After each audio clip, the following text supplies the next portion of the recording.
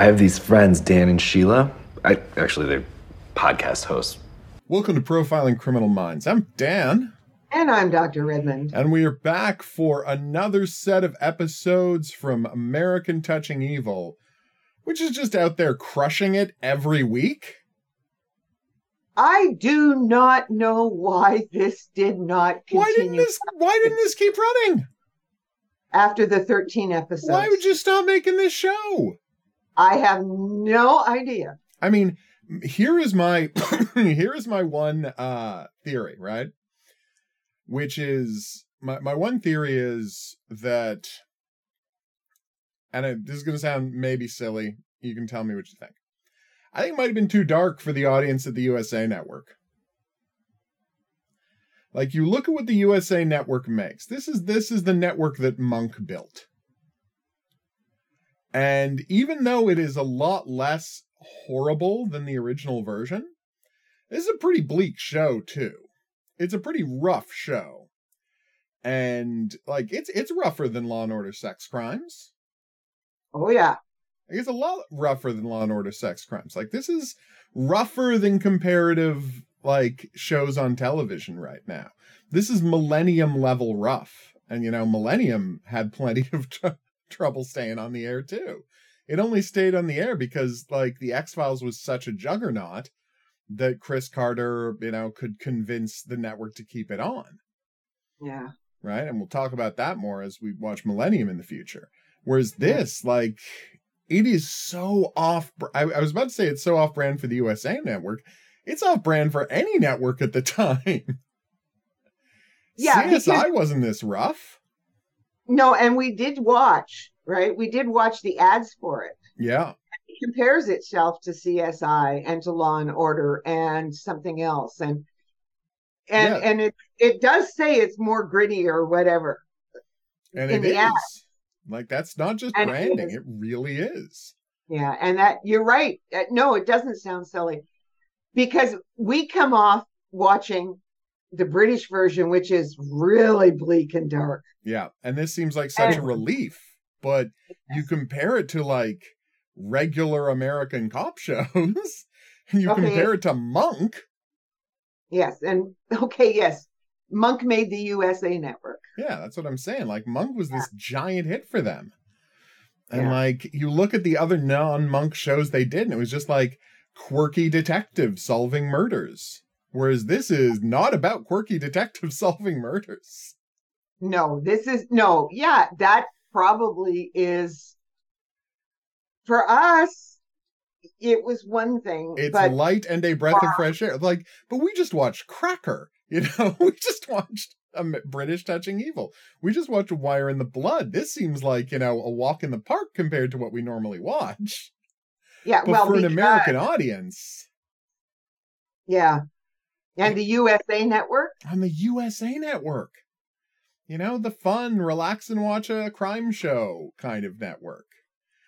I don't know, like, should they have tried to sell this to HBO? Maybe that would have gotten them there better?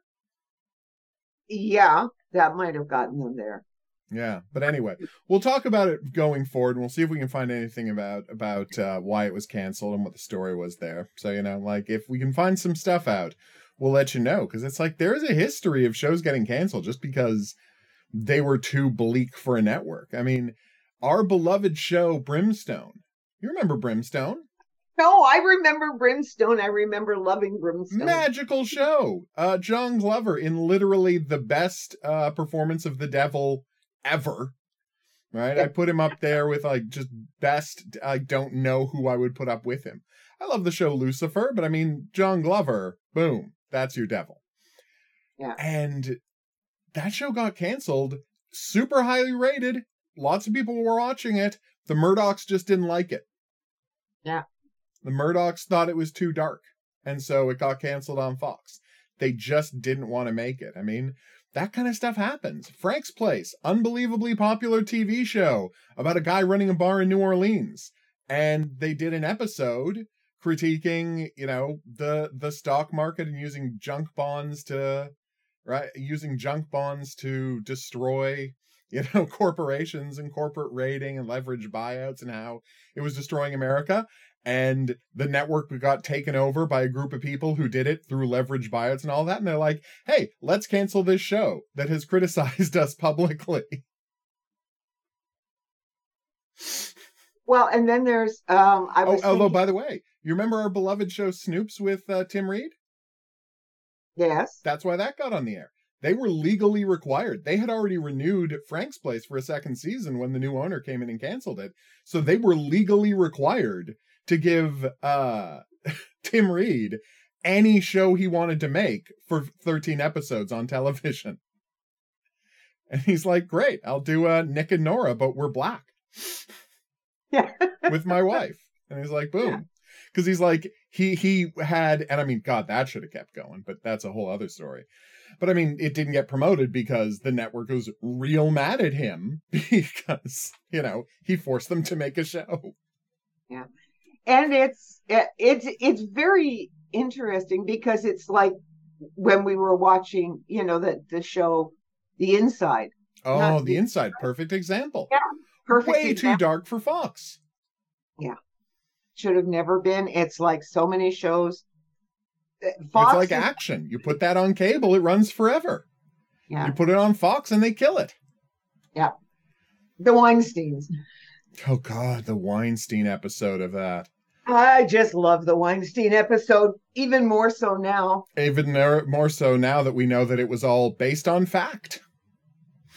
Please, maybe I should show the Weinstein episode to my class. Yeah. Let them understand that. And then tell them, oh, yeah. And by the way, Ileana Douglas wanted to quit the show because she didn't realize when she signed up how rough it was going to be about the media and right and the sexual harassment in the media, and it brought back, and she got horrifically triggered about her sexual assault by Sumner Redstone. Yeah. And so she explained that's why she wanted to quit the show. And they were like, hey, so since you're quitting anyway, could we, use your character to do an episode about how the Weinsteins are, monsters? Yeah. And she was like, okay. Yeah, we'll do the Weinsteins. We'll do the Weinsteins and then I'll check out. Yeah. And then the show got checked out. So there you go. Yeah. So yeah, it's, God, action was the best. But anyway, so the point is, what we're leading up to is, fundamentally, it seems crazy to us that, this show didn't run, but I mean, there's a good reason. I think there's a good reason for it. And I think that it's they couldn't handle it. Yeah. I think the network couldn't handle it. And that doesn't surprise me. Yeah. When I think about it, because this one is, when you think, we're thinking in terms of, oh, thank God they split episodes and they took things from different episodes and integrated them where they thought they would fit better in terms of telling stories, right? Mm-hmm. Because they keep telling every story, just breaking it down into 47 minutes. Yep. And it works so much better. We understand Dave Cregan so much better. Oh my God. They make the connections between the story and everything all the stories they tell and what it's going through, particularly when they did Memorial, the second one. Yep. I didn't think that, I still think the first one we watched, Slash, right? Yeah.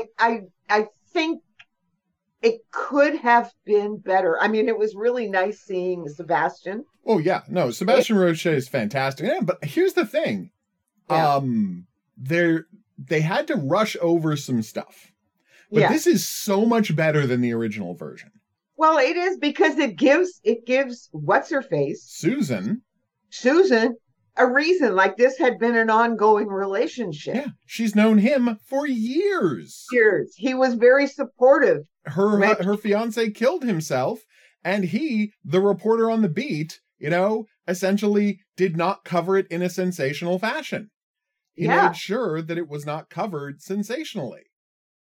Yes, and so he kept her out of it as a favor. And he had always said, whenever you're ready. Exactly. Like, And he'd been there for her and through the worst of things. And so they'd had a prior relationship, which made a hell of a lot more sense than what we saw in the original, finally, where she's suddenly sleeping with this guy because... Why? Well, no, I mean, the reason is, well, because none of the men on her team will listen to her. Okay. Yeah. And this is the one piece of characterization we're ever going to give Susan? Fantastic. Yeah. Whereas here, you understand why she ended up in bed with him. Yep. Okay. This makes sense. Thank you. It helps that he looks like Sebastian Roche.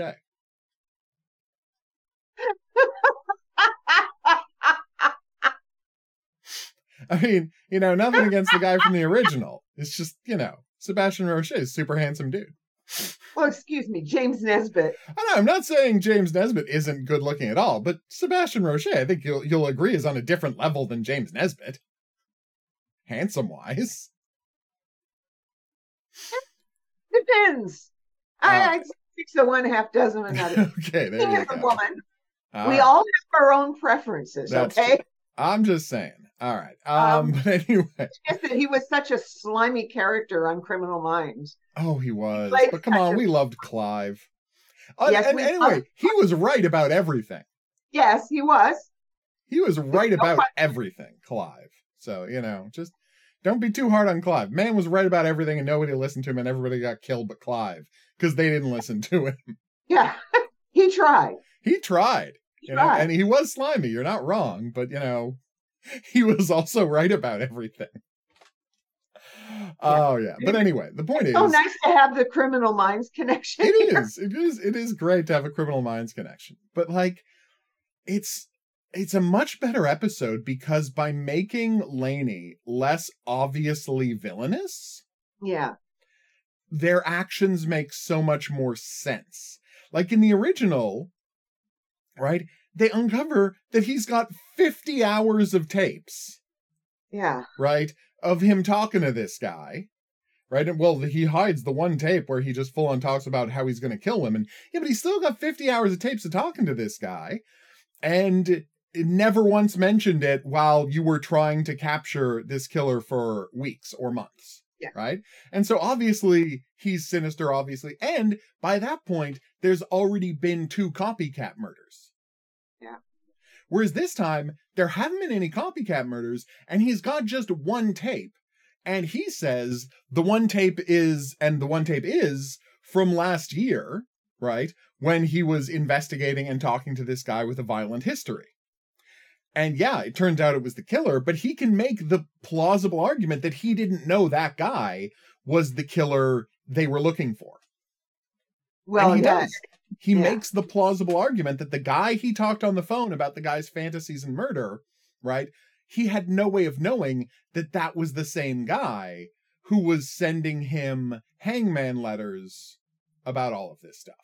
Yeah, now it was a little because there he is, paying for the guy's apartment and all sorts of other things. Like it was, Lainey was still pretty slimy because he was. I'm not saying he was innocent. I'm saying he can make a much better case than he could in the original. Yeah, which was 50 tapes in the original. You're going, all we did was go, why isn't he top of the list? Exactly. And whereas here, there haven't been, all they can accuse him of is looking the other way while this guy was killing women because it was good for his story, which might not even be illegal. Yeah. That's the problem. What he was doing might not even be a crime. No, because he is not under the protocol of having to report this. But he can argue that he didn't know this guy was actually killing because it's not like the guy's going to testify against him. He handled it much better than in the original. Yeah. No, I agree with you. I'm not disagreeing with you. It's just it was just what he did was so unpalatable. Oh my God. He basically pushed this guy into targeting the women that he was obsessed and angry with. Yeah. He used the guy as a weapon. Yes. And that's why it's a more complicated and in some ways more villainous, because in the original, Lainey was pulled into this guy's world of self-empowerment by murdering women. Yeah. Whereas this time, like, is it just that this Lainey was angry at the women, or is it partially that this Lainey knows it's going to be a better story if he's killing more high-profile women? Yeah. That there's no story if he's just killing prostitutes, sex workers who work at truck stops. That's basically what he was saying. Yeah. Right, in the one tape that they have. And this is why he's so afraid. And you have Mark also being the one that shoots Lainey. Mm-hmm. But Susan isn't screaming mad at him. No one's mad at him. No, you can tell that in the next episode. There's no reason to be. It was a justified shooting because it is completely ambiguous whether he was raising the gun to hand it to her, or whether he was raising it to shoot her. We have no idea what his intent was. No, we have no idea. All we know is that he was lifting the gun, and Mark was 30 feet away through a glass door and couldn't hear what was going on. And no one questions that Mark did the right thing. No. There is no gaslighting of Mark this time. Yeah. I mean, that was the thing that we got so upset about. Yes, we did. It's like, structurally, it's way better. Yeah, it is from beginning to end. I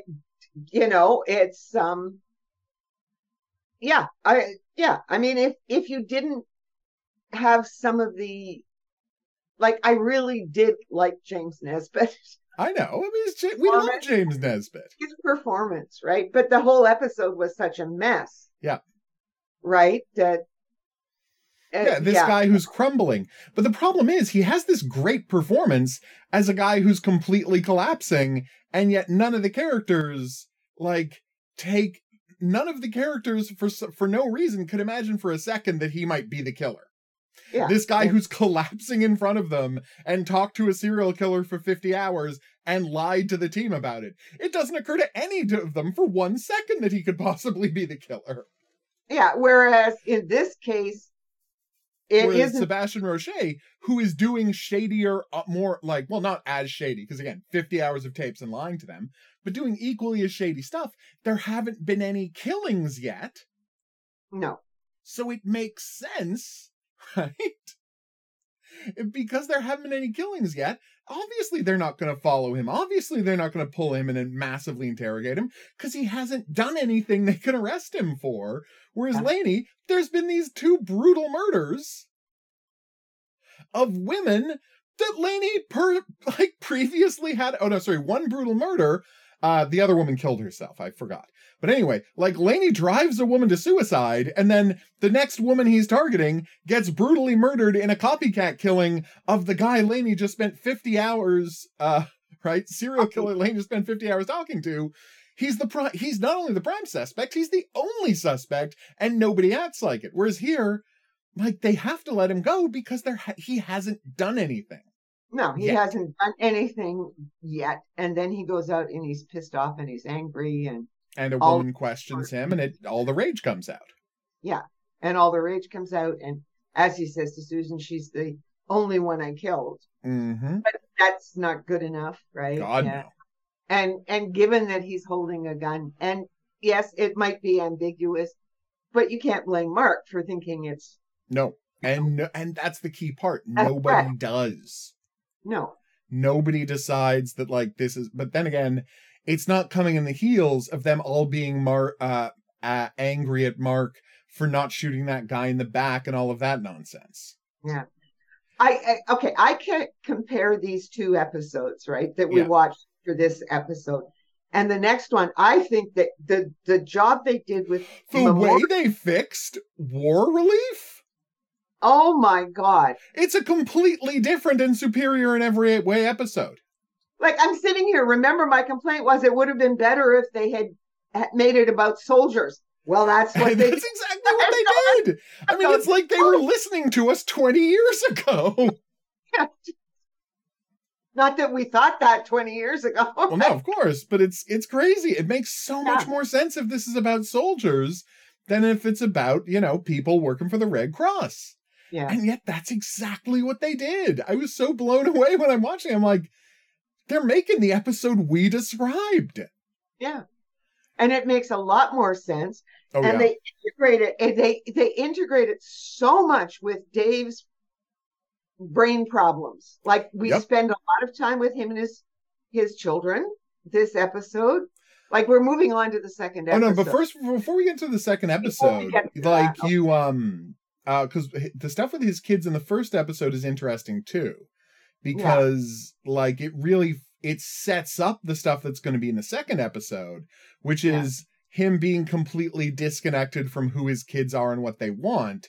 Yeah. And he just has this idea of children as innocents. And I'm not saying he's exploiting them for that.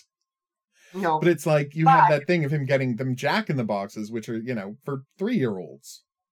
Yeah, and what they wanted was a seal and what was the other turtle. But the point is, he gets the two of them the same thing. He doesn't even see them as, individual people.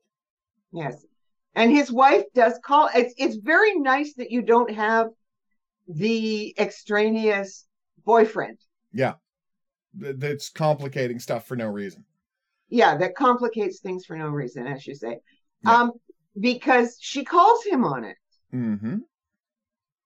She said, she just looked at him. She said, but they wanted a seal and a turtle. They asked for specific things. Yeah. And it's like, so who is this gift for? Gift for. Yeah. You, them. Yeah, and it's obviously for him and his idea of what his children should be. Because again, he's still thinking of them as, babies. He's thinking of them as avatars of innocence rather than like their own people with their own interests. He's trying, and and so what we find out in the next in Memorial, right, is that what he's trying to do is go back. Mm-hmm. Okay, like we don't understand exactly what he's doing with this, but it turns out that in retrospect, after you see the next episode, Memorial, you look back on that and you go, okay. Well, and that's what I'm saying. I was really impressed by the way they managed to tie these together.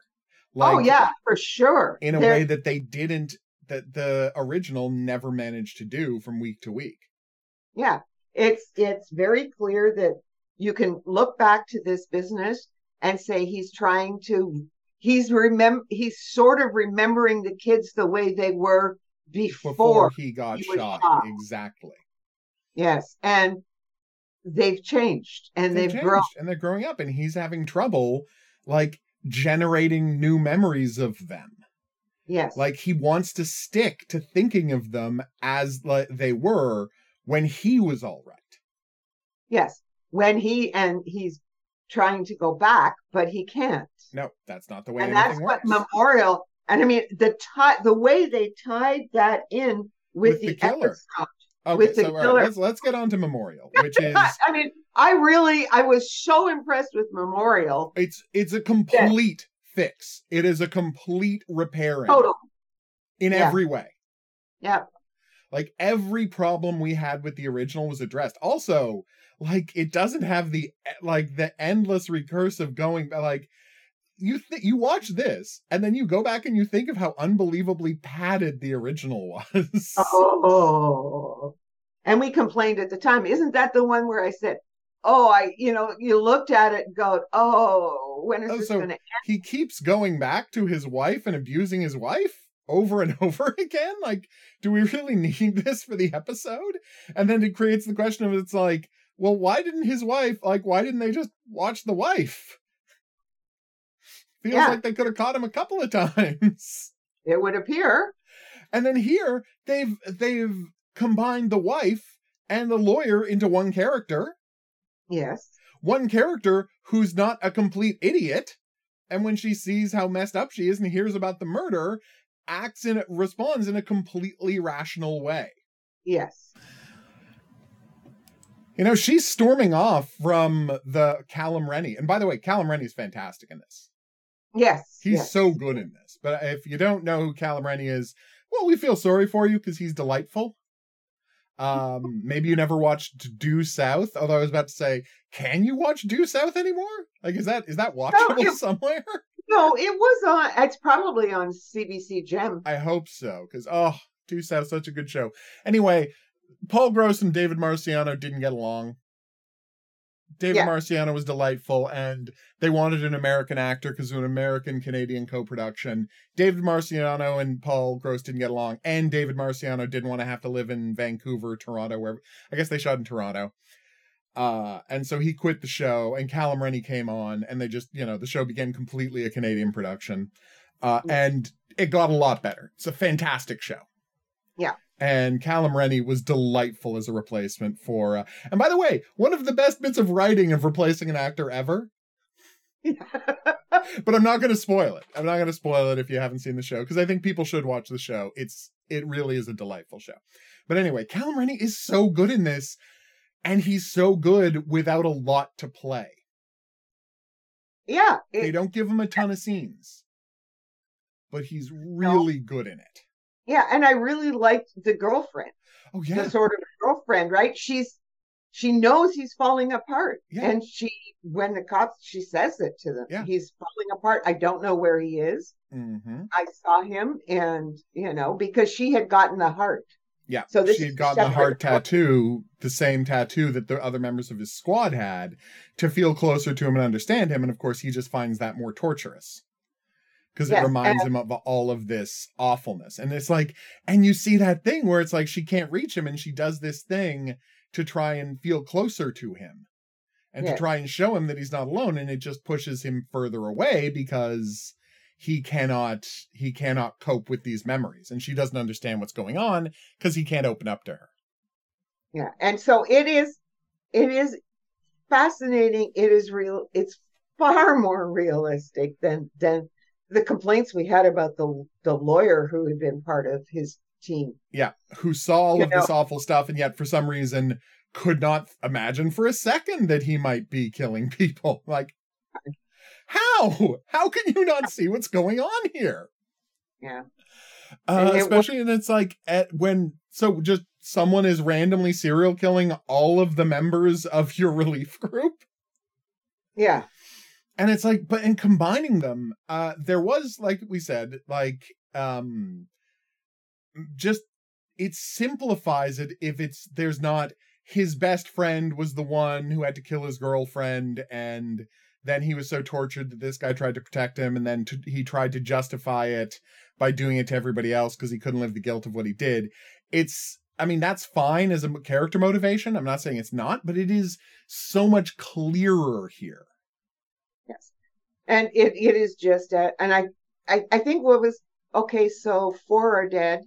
Yeah. Like 4 were killed in action in his troop.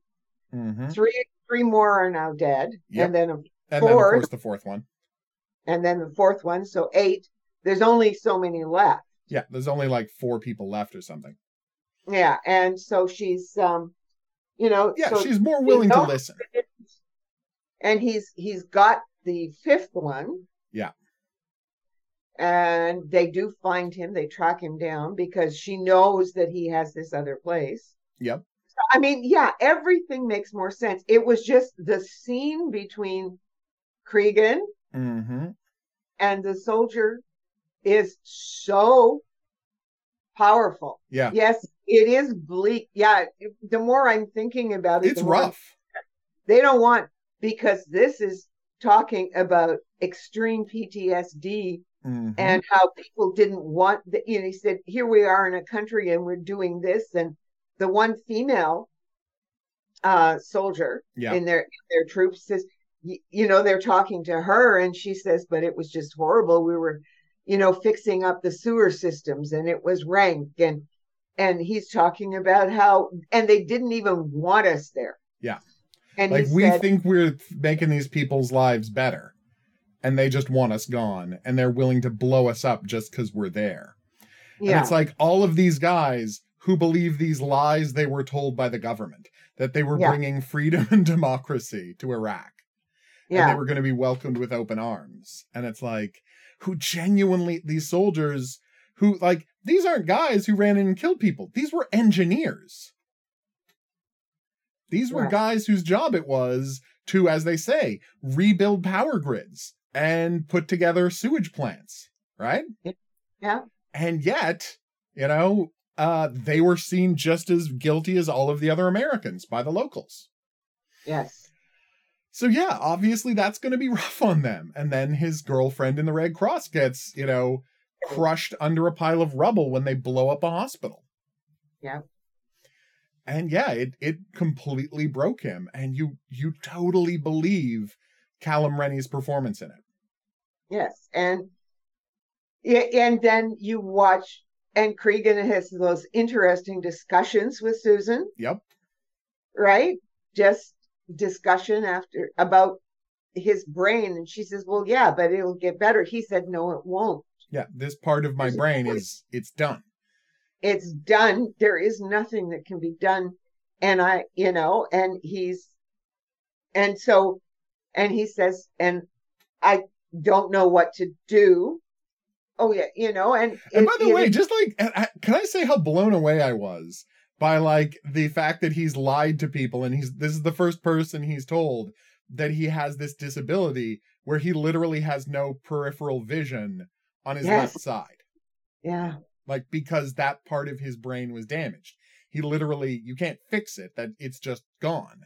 And so, and like, I don't know if you were paying attention, but, and this is the key, that's where the guy was standing when he shot him. Because they show it at the start of every episode. Yeah. The guy was standing to his left when he shot him, thus creating this idea that because of the thing that happened to Dave, now he's never going to see that guy coming. Becomes like, it's this metaphor for the fact that now he will never be able to see that guy coming because that's where the guy was standing when he shot him. And the fact that they put in that line and that connection makes me think that they were going to come back to that story at some point. Yeah, because to find out who. Exactly. And I think they were. I'm not saying his boss did it, but I'm not saying Zach Grenier was the killer either. I don't know. I don't know where they're going with this. I'm just sure it's not going to happen this season, which is, kind of a tragedy because there's just the one season. Yeah, it's never going to happen. And it is, it's just when he's talking. And this is the first time that he has tried to talk, and he keeps talking to him because because of his own experience, understands what this guy is going through. Yep. He keeps talking to him because there's more than just Susan and Mark there, and they are moving around and behind him. Yep. He's keeping the Callum Rennie distracted. Yeah, so they can move in. And so that they can move in, and then he talks to him, and then the guy wants to kill himself. Yeah. And Dave talks him out of killing himself, and he said, just put down the gun. That's no answer. I know what you're going through. Mm-hmm. And the guy just crumbles and says, I want it to be like it was before. Yeah. And that's exactly what Dave has been doing to his kids. Yes. He's been trying to turn back the clock. Yeah. And you can't. And he's trying to trap the kids and turn them into avatars of what he lost and get it back through them. And he realizes he's been trying to control his kids. So he shows up then after all of this. He shows up at his wife's, his old house, I guess. Yeah, it is his old house. But it's his old house. And she just says to him, the kids just want, she was surprised that he came back. Of course. And then she said, stop trying to do something else, to force this. The girls just want to see that you're there when they get up. Well, and the thing is, right? The thing he said at the start of the episode, and this is what she calls back to, and it's so smartly done. Right? Yeah. Is at the start of the episode, he has been called away from his daughters to go and look at these corpses out in the woods. Yeah. And so he goes and he looks at the corpses, but it's like, after looking over the corpses, there's not anything for him to do. Yeah. Right? So it's just, they're here, they're going to be taken away by the right? They're going to be taken away by the forensics, and it's not until they hear back from forensics that they're going to get, their next lead and be able to go forward. They don't even know who these bodies are yet. There is nothing for Dave to do. And so Susan says, go take your kids to a movie or whatever. And it's like, there's no reason to sit around here. It's supposed to be your day off. And he's like, and he says that he has a rule where every time something truly bleak happens at work, he doesn't want to touch his daughters for 3 days because he wants to keep the parts of his life completely separate. And I'm like, Jesus Christ, Dave. Like, the job you have, how much time are you going to spend isolating yourself from your daughters? Right? Yeah. And that's what his wife calls him out on. That he's like, he's actively, this is him not caring what his daughters need. Yes. And this, you see, this is something that the original show could never engage with in the slightest. Yeah, that's exactly it. Now we understand what the rift is and what the problem is. Yeah. Between him and his wife and the children. Because he voluntarily pulled himself away from their lives. Yeah. And we don't really, that's never addressed in the original Touching Evil. Nope. We never find out why he had to leave in the original Touching Evil. And we're getting so much more from figuring out who Dave is just in this handful of episodes we've already watched than we ever got in the entire show Touching Evil in the original. Yes. And that is so good because, and it was so touching to see the girls are sleeping together in one bed. Mm-hmm. And he sleeps in the other bed rather than on the floor, which he did in the British version, right? And this way, he'll be there when they wake up, and he will just be there for them. Yes, and his wife is finally getting through to him, but it takes this particular situation, where this guy just says, "I want it to be like it was." Yep. He needs to see in this killer, just how broken the killer is. That's what makes him realize that he's exactly as trapped in the past as the killer was.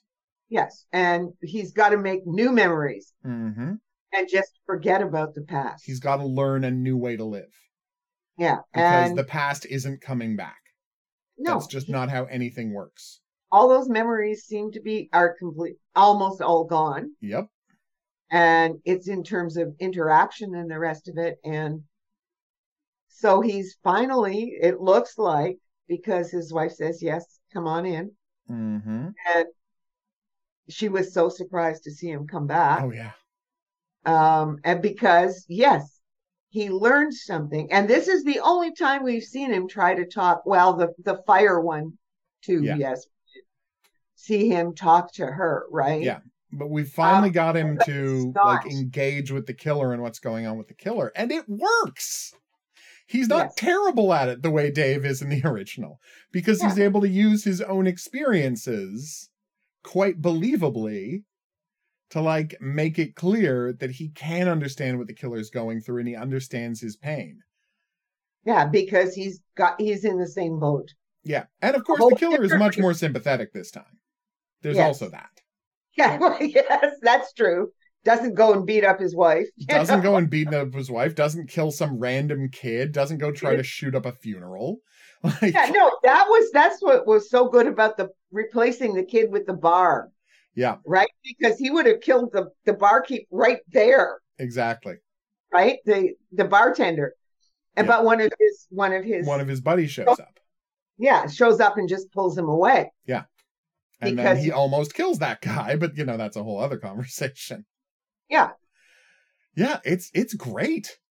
Yeah, no, this episode did everything that the other one should have done. Yeah, and it's just such a giant, it's an improvement to the point where you just you can't believe that they were able to take what, all the stuff the original did wrong and do it so right. Yeah. And fix it so it's understandable. They fixed it. They fixed it completely. I don't want to oversell how good this show is, because it's not like it's the best show we've ever watched, but it's this moment of watching this show and seeing them fix everything about a show that we were so frustrated by. Like, that's so rare. That never happens. Yeah, exactly. Yeah, like we don't watch. Again, I mean, the closest thing, because the thing is, it's like, you look at, again, the closest we've ever come to talking about this is, of course, Criminal Minds Korea. And like, Yeah. Criminal Minds Korea had the benefit of, like, there was already 10 seasons of Criminal Minds, right? There was 10 seasons of Criminal Minds to pick from, and a bunch of super fans got together, and they said, okay, what are the absolute best episodes of Criminal Minds? And how can we then remix the best episodes of Criminal Minds, right, to make them even better? And so that's why Frank and the Reaper became the same character. Yeah. Right? Because they never got to fully, for whatever reason, they never got to fully do what they should have been able to do with Frank. And so they turned Frank and the Reaper into the same character to improve both of those characters. But they had, 10, 11 seasons to pick from. Right? They had 300 episodes of this show almost to say, okay, well, what works absolute best? Right? So what is the absolute high points? And let's take the cream of the crop and let's remix it into something that people have never seen before. And it's like, wow, it's an incredible. Whereas these guys, they took an incredibly flawed show and they saw, because it's like, I will be honest with you. You have me sit down and watch all 3 seasons of Touching Evil. I would have just washed my hands of it. Yeah, while we were watching, we thought of ways it could be better. But it's like, it's not the kind of thing that would motivate us to say it is worth the effort to try and fix this. No, we would have washed our hands of it and just gone back to Cracker, Yep. Yeah. And dismissed Paul Abbott completely. But the people who worked on this show, they saw the potential in Touching Evil, and they're like, man, if this show had taken its characters seriously and let us into their heads, it really could have been something. Okay, and you know what? Did that. Please. Yeah, well, here's what's interesting. I'm looking at the series writing credits. Okay. And so it's really hard. Paul Abbott is called creator. Yeah, because he created the original. For the episode, basically 1 and 2, right? That episode. And then you have this writing credit and teleplay credit. Of course. And then you have, like, it's hard to tell who the showrunner is. Generally, it'll be the person who adapted the first episode. As a general rule, they're going to wind up being the showrunner. But it's really hard. So I'd have to go back to the first episode and look. Check. You want to check if the person who wrote the first episode is listed as an executive producer going forward. Generally, that person is the showrunner. Now, it's different with a show like Criminal Minds, where a guy sold a pilot and then they just turned it over to somebody else to run. But with a show like this, where it was adapted for another thing, generally the guy they hired to adapt it is the person who's going to end up running it. Okay. So can I say one thing? Bruno Heller actually wrote 1 episode. Oh, wow. Now, which one? Yeah, check which one Bruno Heller, because we love Bruno Heller. He created The Mentalist, which I maintain is the best cop show ever made. Okay, so the best American procedural ever made. American style, obviously. Yeah. I'm not putting it up against Cracker. I'm not insane, but I think The Mentalist is a delightful show. And it's like, if you I've talked about it here in the past, but it's like, if you go for just a show that is, American style, 40 minutes long, there's a bunch of detectives and every week they solve a crime, you're not going to do better than The Mentalist. Because again, if you haven't seen it, you owe it to yourself to watch it. One of the best main characters a detective show has ever had. All right, what is it? Go. Wait, Bruno Heller did the adaptation. Okay, so Bruno Heller was probably running this show, and is he is he counted as the executive producer later on? Okay, like at all?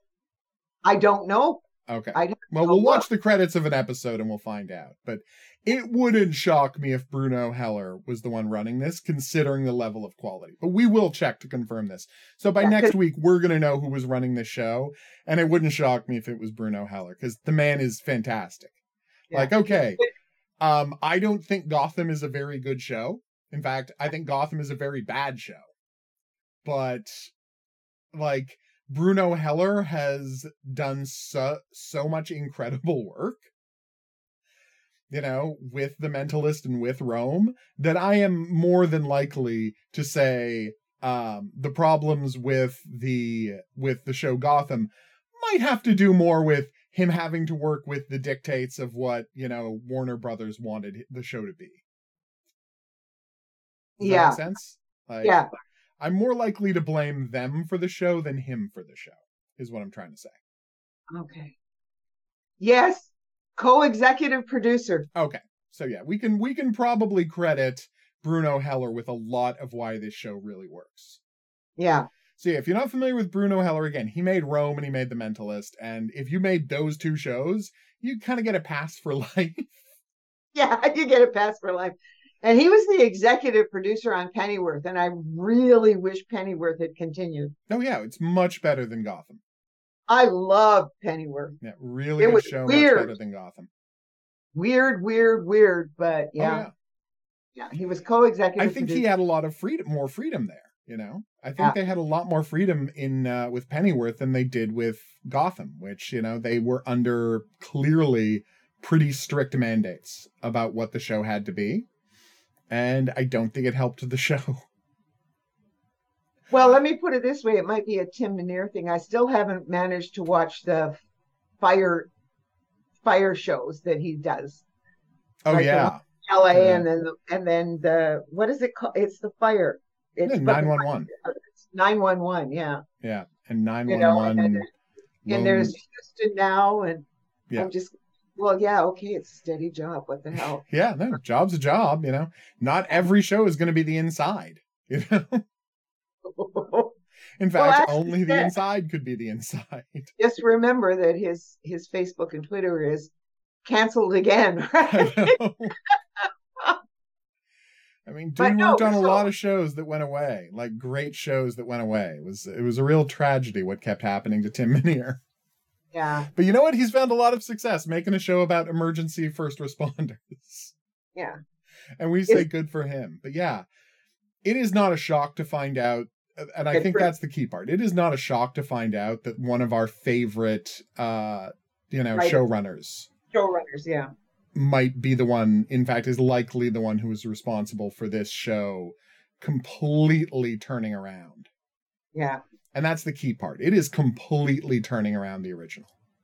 Yeah, and it's so sad it didn't go. Yeah, like... But we got The Mentalist, so... We got The Mentalist. We got, Rome. We got... Actually, no, had he already done Rome at this point? No. Rome is 2005. This is 2004. Oh, this is what he did directly before Rome. Oh, wow.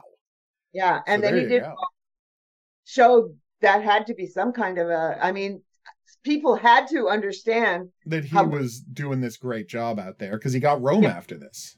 And then he did The Mentalist. And Mentalist is delightful. And then he did Gotham, which is not a good show. Then he did Pennyworth. He did something in between too, but yeah, Pennyworth, then he did Pennyworth. I wish. And I'm excited to see whatever he decides to do next, because again, we're big fans of the man here. And the only question is, like, does he get the room to do what he wants? And does he get the room to do interesting things? And, you know, sometimes he does. And sometimes you get, like, the absolute, I don't know what I'm watching weirdness of Gotham. Show got so strange. All right. But hey, you know what? Back, right? The Penguin was fun. I'm not going to pretend the Penguin wasn't fun. But it makes you go back. It's like so many of the other ones. What was the other one? With God, I can't remember. Oh, and Ivy, and never mind. I watched it too. Like, it's really funny. Every now and then, just for a breath of fresh air, I go back and watch Michael Keaton doing Batman. Oh, I know. Just that first one, just because it's such a relief. It is. It's just a delightful movie. You know. It really is. Yeah. No, and it's funny when you're watching, right, Gotham, where you're like, I hate to say, but it's like the way they keep burning through supervillains. I'm just like, what is there left for Batman to do when he becomes Batman? You know, like, I feel like everything's kind of been wrapped up by the point he becomes Batman. Yeah, I know. Well, Gotham is, I don't know. I watched it. I admit that yes, it had all sorts of problems. I still watched it Yeah. right to the end. Wasn't We didn't happy. miss it.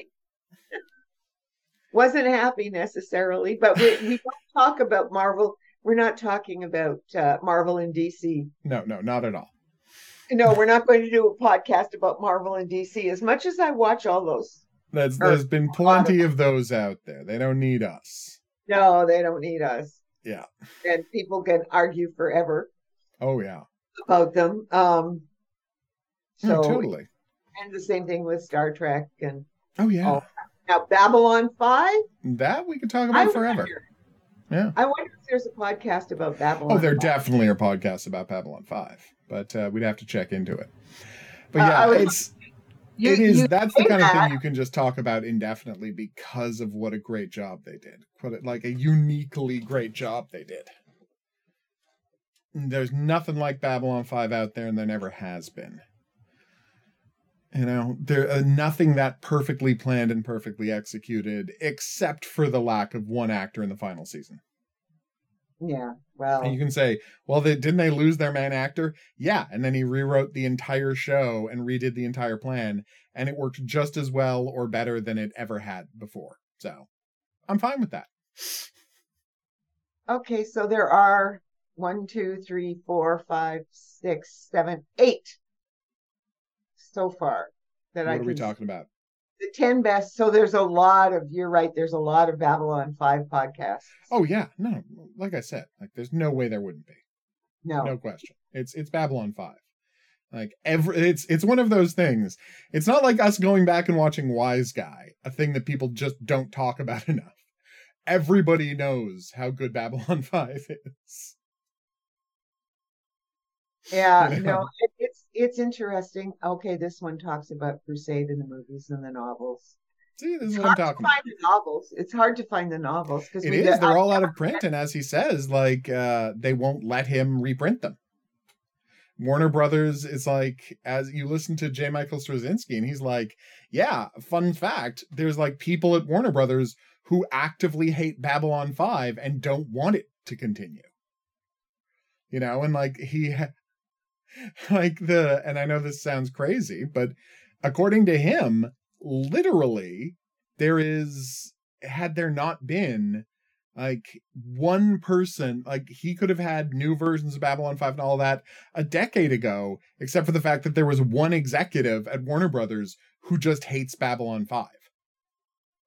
There's literally someone who actively doesn't want the show to do well and doesn't want to make money from Babylon 5, because there would have been plenty of money making new Babylon 5. People love Babylon 5. But like one guy just hates Babylon 5. And that guy finally left, and that's why they started working on a Babylon 5 reboot. Because the one guy who hates it finally, wasn't working there anymore. But yeah, if there's a story, and I mean, I'm not saying we're ever going to be able to talk to Bruno Heller, but I would love to find out the story of why this didn't continue. I'm going to check the ratings. I'm going to check what else was on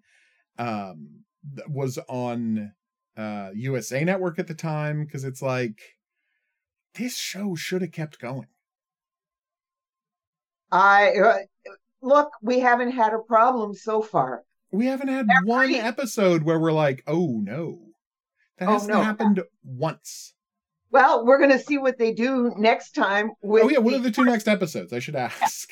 Yeah, the horse mutilation one. Okay. And then after being released from prison, a serial killer begins targeting young women and breaking their necks. So what they've done is taken this. So this is where the father. The victims. Yes. Yeah. The father decides to target Dave's family. Yeah. Yeah. So that's what this is going to be. It's called, so the next episode is called K. Okay. And then that episode is called Love Lies Bleeding. Okay. So yeah, next week, Kay and Love Lies Bleeding. And hey, just a quick mention. Bradley Cooper showed up as Mark, doing a perfectly good job. Yep. Yeah, he's just fine. Much more active character than the original Mark. Not so not confident and wishy-washy the way Mark was. So we'll see. Is he gonna get killed in that when they do the Andy Serkis episode? Who knows? But he's definitely there, and he's definitely making a good impression. The year before he got the show Alias. Yeah, a lot of people forget he was in Alias, but yeah, that's what first brought him to the public's attention. Well, what's interesting is that all of these people seem to have done well by themselves. Oh yeah, everybody did perfectly fine after being in this show. Because it must be that everybody recognizes that it's good, and it is. That everybody's doing a great job. It seems like everybody who worked on this show went off and did well afterwards. Yeah. And that's great to see, but it's one of those things where it's like, I wish they could have kept doing great on this show. But yeah, I know. Now, and it was in April. April and May. Well, okay. So, and into June. It went from March 12th to June 14th, 2004. Okay. You know, as I said, my life was a mess then. Yeah, no, absolutely. Yeah, so and there's no way. He literally got Alias right away after this show. He went and he shot that pilot right after this show, wasn't getting picked up. Or maybe before they knew whether it was going to get picked up for another season. Because that kind of thing happens a lot. That was my favorite story. I was listening to this wonderful podcast with Nestor Carbonell, right? Who was on Bates Motel with Vera Farmiga. But anyway, and he was talking about being on Lost, how they would never commit to making him part of the cast, and how much more money you get paid for if you're part of the cast than if you're a guest star. It's you get paid 6 times as much money per episode if you're in the cast. And so they would never commit to making him he was Richard, the guy on Lost who was immortal? Yeah. Who just was on the island forever. Very interesting character. But because it was Lost, they never knew what they wanted to do with anything. So he was so every year he would go and he would shoot a pilot, but he would beg them not to kill him off unless his pilot got picked up. So no, pilots are never a guarantee. I don't know. And so he ended up only getting made a cast member for the last season. Yeah.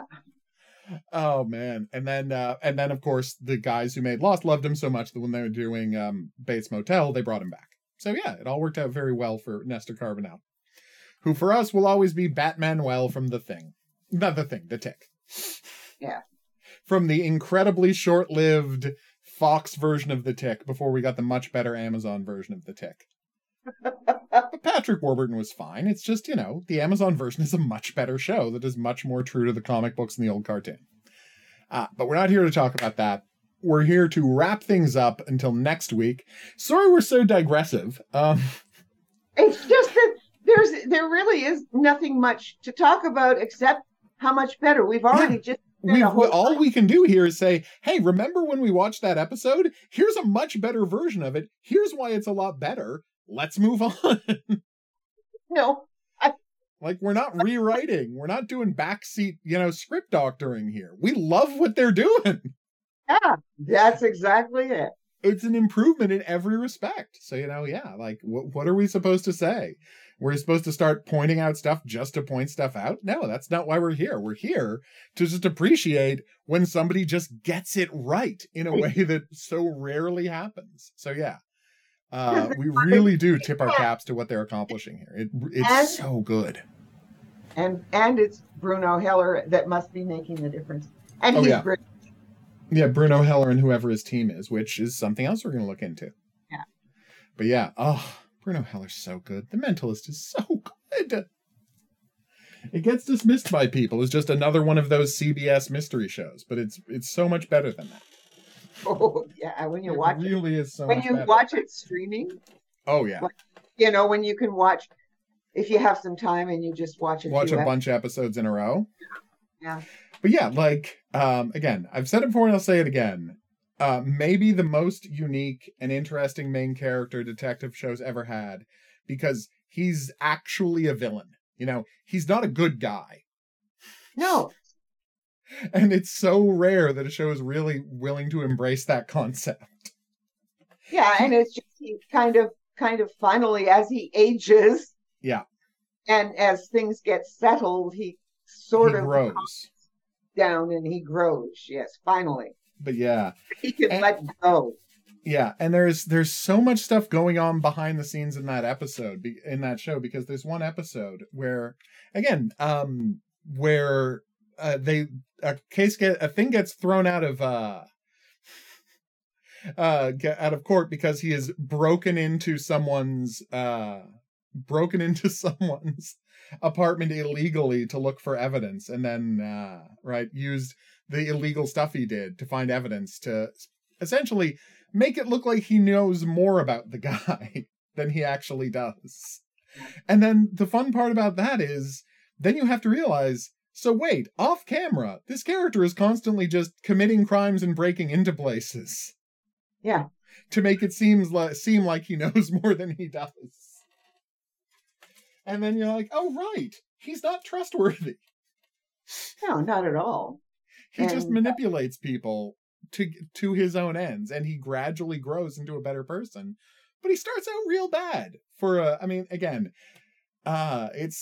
did the first thing that happens in the first episode is he talks somebody into killing their husband. And that's the first episode of the show. Yes, well, it managed to catch the imagination because the actor. Oh yeah, was so. Well, Simon Baker is so fantastic. Yes. Like he really is. He does an amazing job in that show. All right, so we're going to be back here next week with more Touching Evil, which we absolutely adore. And hopefully, you know what? They've got, this was episode 6. They've got 13. So, like I said, we got 3 more of these. And then we're going to have a last episode where we watch the last ever episode of Touching Evil and then just look back at and compare the 2 shows. And I think we know how that's going to go.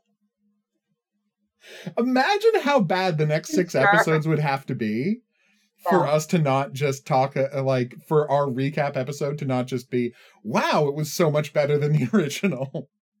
Okay, that'll be a 10-minute episode. I know, right? I'm sure we can digress. Oh, no, we're going to talk, I'm sure we'll end up talking a lot about the original and go, beat for beat, why this was so much better. Yeah. But the fact is, it's kind of strange that in the original, right, the 2 main characters, the 2 people who played the main characters, right after doing that show, each got onto a much better show. Yeah, it's funny, eh? Whereas here, right, everybody who worked on this, worked on shows, immediately became super famous for doing other things. So it's say what you will, both shows did launch their casts to bigger and better things. It's just, one was a much better show than the other. All right, so that's that. If you have any questions, if you have any comments, if there's any profiling-related fiction you'd like us to check out, drop us a line at profilingcriminalminds@gmail.com. We would love to hear from you. If you have, if you're listening to this on an app or podcatcher, please remember to rate and review. That's how people find the show. We're going to see you here next week for episodes, depending on how you're counting them, 6 and 7 or 7 and 8, but we've already told you the titles. If you can manage to go somewhere illegal and watch the show, which is just what I'm encouraging now. So enjoy that. And we'll see you back here for more. But until then, I'll say that's right. Au revoir. Have a good week.